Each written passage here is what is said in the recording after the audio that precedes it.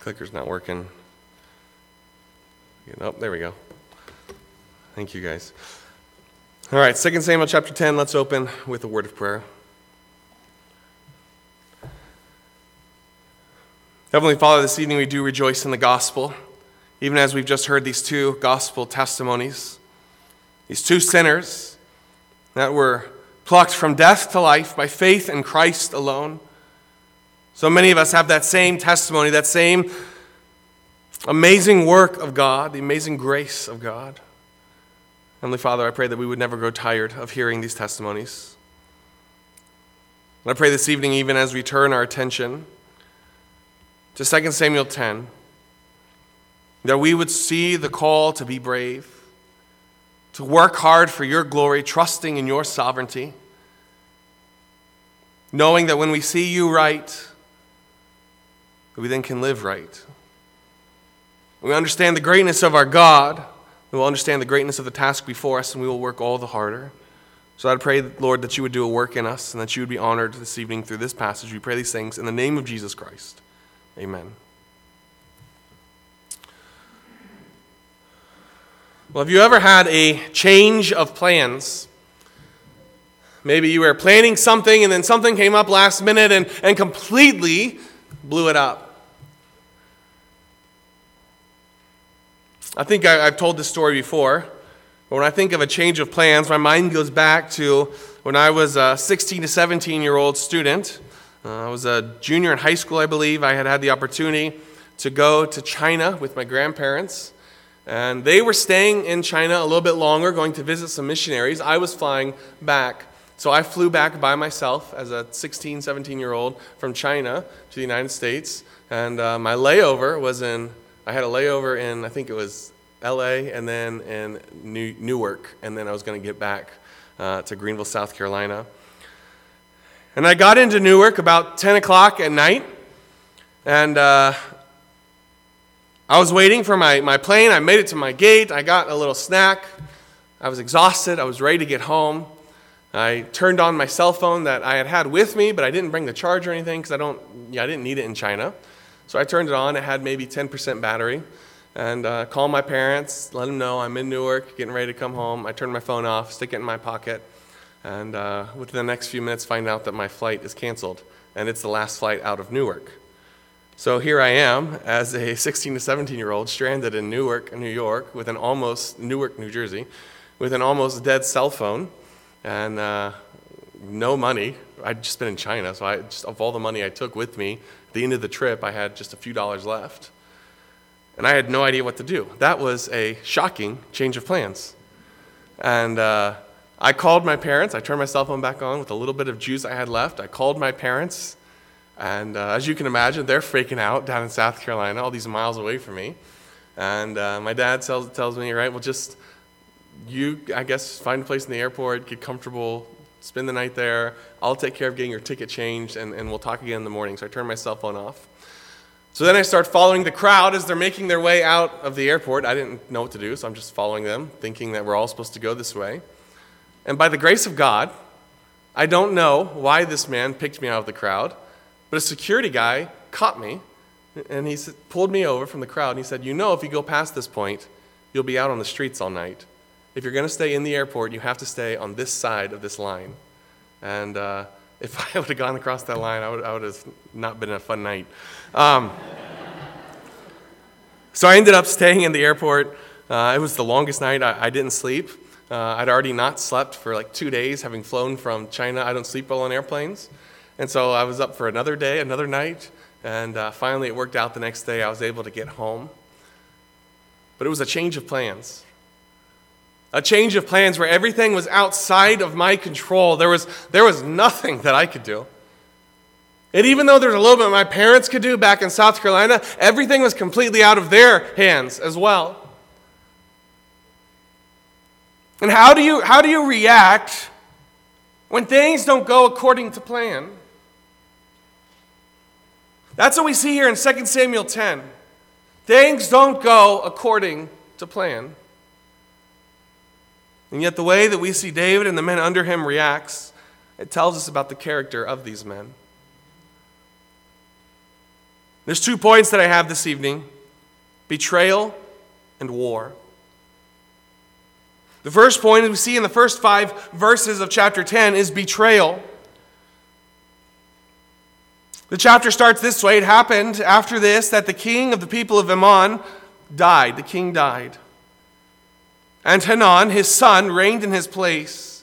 Then David said, I will show kindness to Hanun, the son of Nahash, as his father showed kindness to me. This Nahash, the king of the people of Ammon, is first mentioned in 1 Samuel 11, verses 1 to 2. He's mentioned in that context as an enemy of Saul, an enemy of Israel. It's likely that David's run-in with Nahash goes back to that time. That Nahash had served as an ally to David during Saul's reign as David was on the run. This is the connection between these two men. In fact, this language, I will show kindness to Hanun, the son of Nahash, as his father showed kindness to me. You may remember from last week, that word kindness, that's one of the themes of 2 Samuel chapter 9. Why is it that David shows kindness to Mephibosheth? Is it not because he has made a covenant with his family before God? This word kindness, it's tied to the idea of a covenant. It carries the idea of loyalty or faithfulness, fulfilling what you have promised.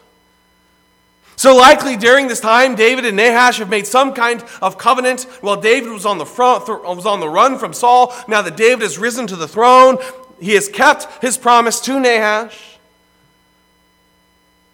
And now as Nahash has died, and his son Hanun has taken the throne, David comes to him of his own accord. He comes to Hanun to assure him that as far as David is concerned, the covenant still stands. I will show you kindness now as your father showed me kindness before. I will be faithful as your father was faithful. This is the setting. It seems like a normal transaction. It seems like something that you would expect. It seems like something that Hanun would be thankful for, and they would go on, and both countries would thrive, and we go on. But that's not what we find. In fact, David sends his servants to go and to comfort Hanun. But there's some princes around Hanun. And rather than trusting David, they begin to question him. Do you think, Hanun, that David really honors your father? Has not rather David sent his servants to search out the city, to spy it out, and to overthrow it?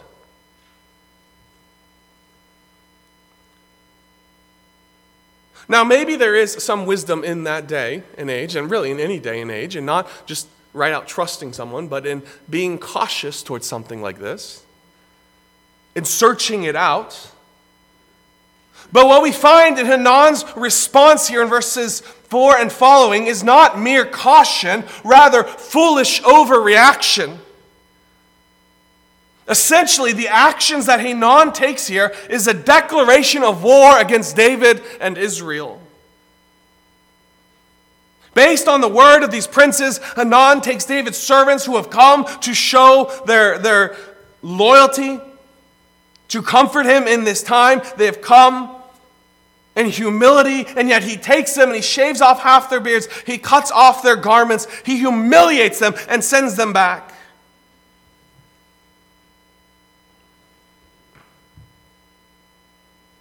See, it's here in 2 Samuel 10 that the story takes a surprising turn. As I hinted at the beginning,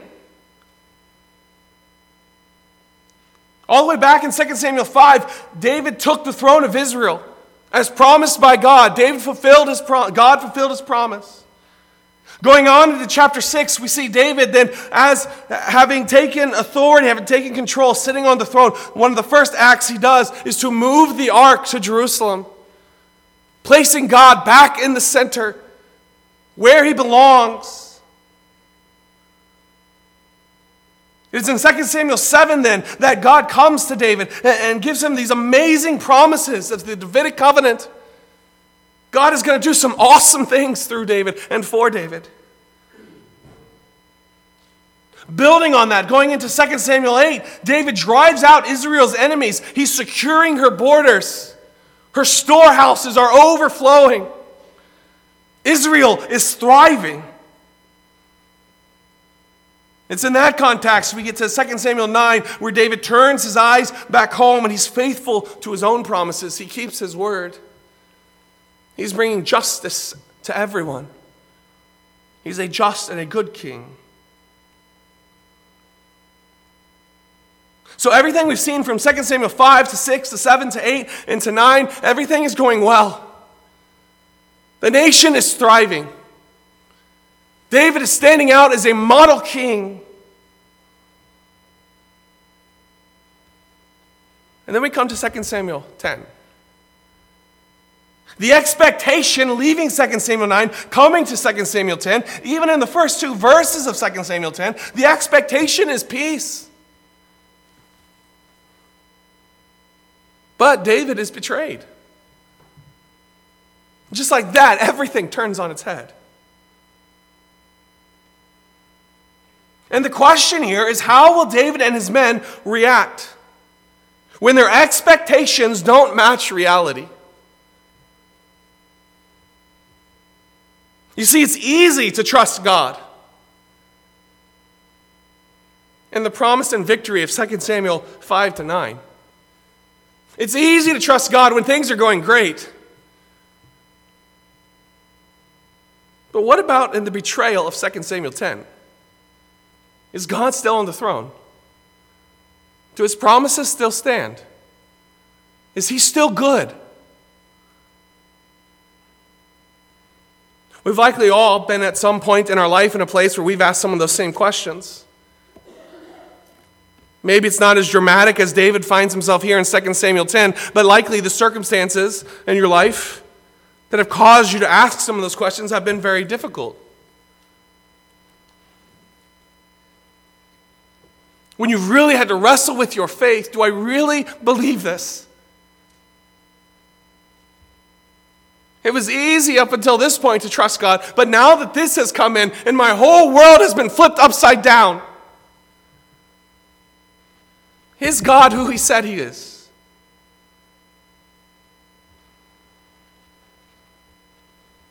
I don't know if you've ever found yourself in a place like that or not.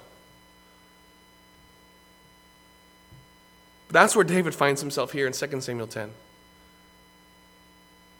His expectations now don't meet his reality.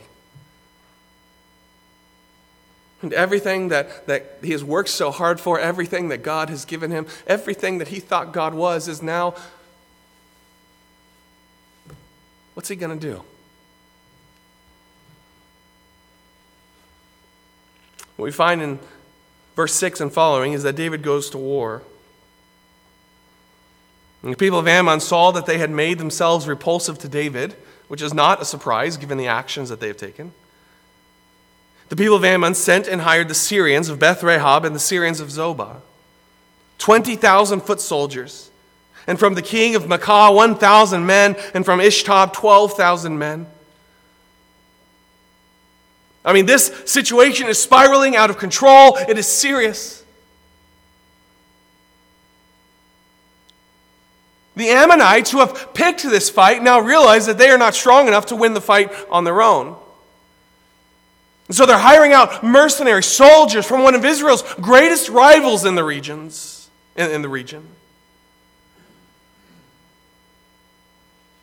There is no way out of this now. War is guaranteed. So David sends Joab with an army of mighty men. And they come to battle. And what you find as they come to battle is that the Ammonites have put themselves up against the city gate, and out in the fields far away you have the Syrians of Zobah, Beth Rahab, Ishtab, and Maacah were out in the fields. And what you have is as Joab comes to fight them, he finds himself surrounded. Verse 9, when Joab saw the battle line was against him, before and behind, He comes to battle and he finds himself trapped, surrounded by the enemy, and the only option now is a situation you do not want to find yourself in battle, fighting on two fronts. He has to divide his army. I mean, to this point, this situation is getting worse and worse. It is spiraling out of control.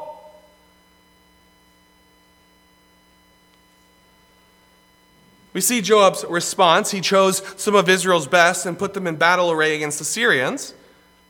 And then he turns around, and the rest of the people he put under the command of Abishai, his brother. So he takes the best and the strongest and sits them out against the Syrians, and then he takes the numbers and puts them against the other army. A smaller but strong force and a larger force. But note his words here in verse 11 and 12. This is really probably the theme of this chapter, verse 12. Note Joab's response when he finds himself in this situation. If the Syrians are too strong for me, then you shall help me. He's talking to Abishai, his brother. But if the people of Ammon are too strong for you, then I will come and help you. Verse 12, be of good courage. And let us be strong for our people and for the cities of our God, and may the Lord do what is good in his sight. I mean, what a response. This isn't a man who turns and runs, but who stands firm because he trusts God. It's really shocking coming from Joab because, as we'll find, he's not always this godly. But today he's right. Joab encourages his men to be brave and to fight hard, ultimately trusting the result to God's hand. Joab knows that the battle is in the Lord's hand. Bill Arnold, the commentator, notes this. Here, Joab illustrates a healthy balance between effort and faith. Effective servants of God will exhaust their resource and energy, doing whatever they can, while also acknowledging that the fruit of their labors is ultimately in God's hands. Or, as someone else has put it, you've probably heard this before, pray like it all depends on God and work like it all depends on you.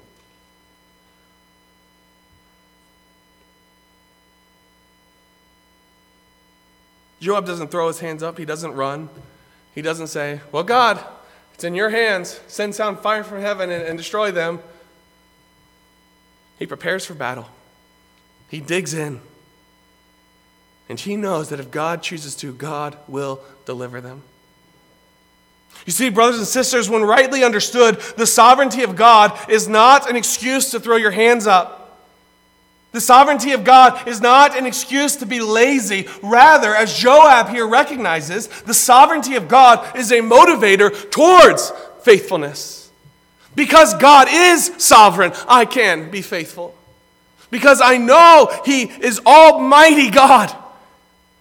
That He is Lord of the angel armies. Because I know that everything is in His hand. I can work all the harder knowing that the end is not up to me, it's up to God.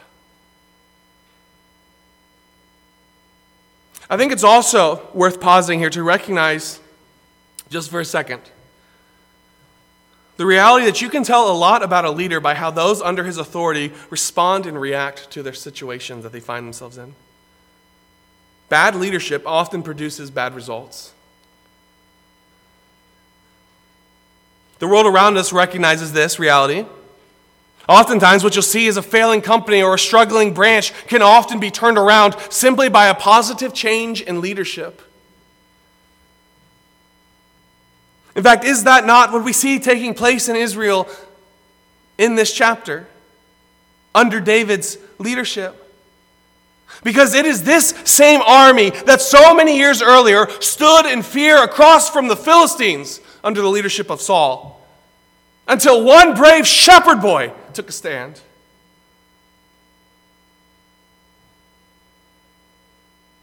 Now that same army stands boldly, surrounded by the enemy on all sides, trusting in God to deliver them under the ultimate leadership of that same shepherd boy, now a king.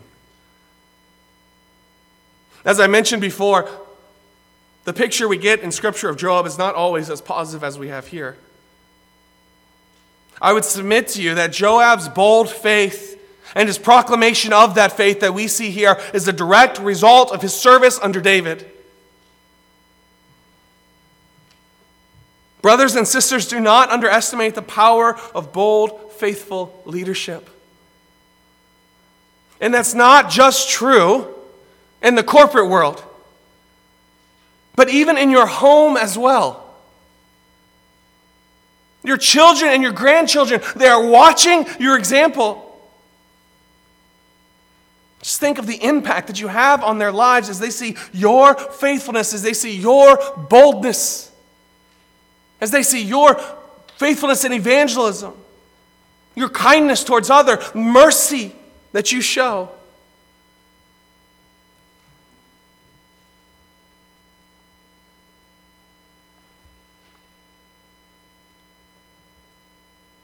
Joab's boldness, Joab's faith, I think it's a direct result of David's leadership.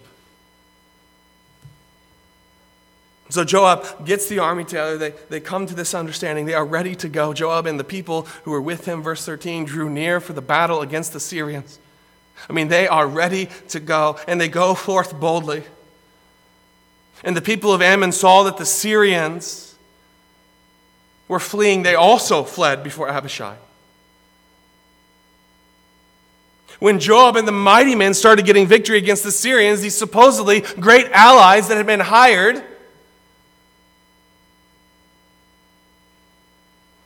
then the Ammonites see that, and then they start to run. And it's victory on both fronts. But it's not over. Because you come to verse 15, the Syrians regroup. Hadad-ezer, king of Zobah, sent and brought out the Syrians who were beyond the river. Not only are they regrouping now, they are being reinforced. And you have one final showdown. In fact, the stakes here are so great that David himself goes out to lead the army. Verse 17, when it was told David, he gathered all Israel, he crossed the Jordan and came to Halab. And the Syrians set themselves in battle against David and fought with him. And the Syrians fled before Israel, and David killed 700 charioteers and 40,000 horsemen of the Syrians, and struck Shawach, the commander of their army, who died there. And when all the kings who were servants of Hadad-ezer saw that they were defeated by Israel, they made peace with Israel and served them. So the Syrians were afraid to help the people of Ammon anymore. This is a decisive victory. The mighty Syrians to whom the Ammonites have turned for help have been defeated and now serve Israel. This whole situation has been turned on its head. Because David and Joab respond rightly to the situation. They go out to battle and they trust God. They put the results in his hand. In a sense, 2 Samuel 10 is really just a connecting chapter. It's serving to set the stage for what is coming next. In fact, what is coming next will become one of the defining moments of David's life, unfortunately. But 2 Samuel 10 is not also without its lessons. I think there's two specific lessons that we can get from this chapter. Number one, trust God. He's a faithful God. He's given David a promise. He's not going to go back on that now.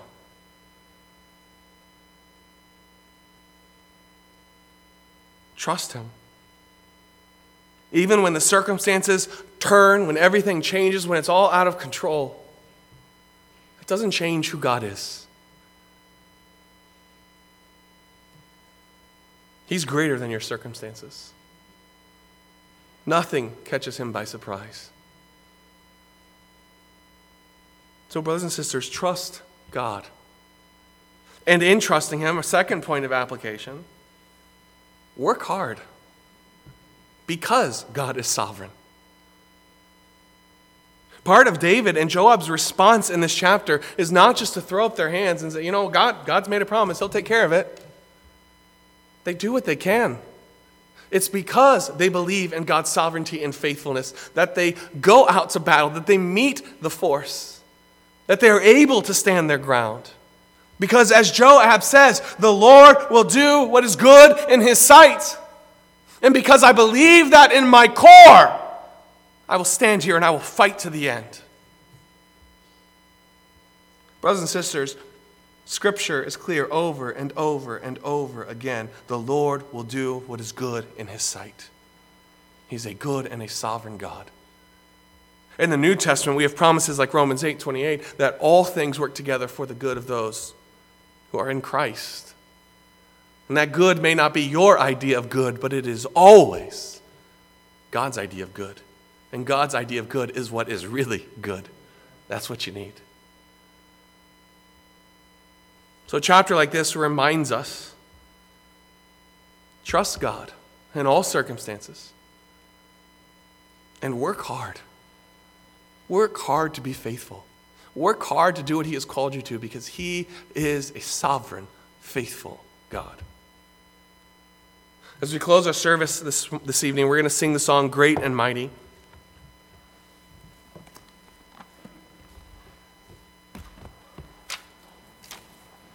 Great and mighty is the Lord our God. Great and mighty is he. Let's stand together as we confess these truths as we close our service. Hymn number 12, Great and Mighty.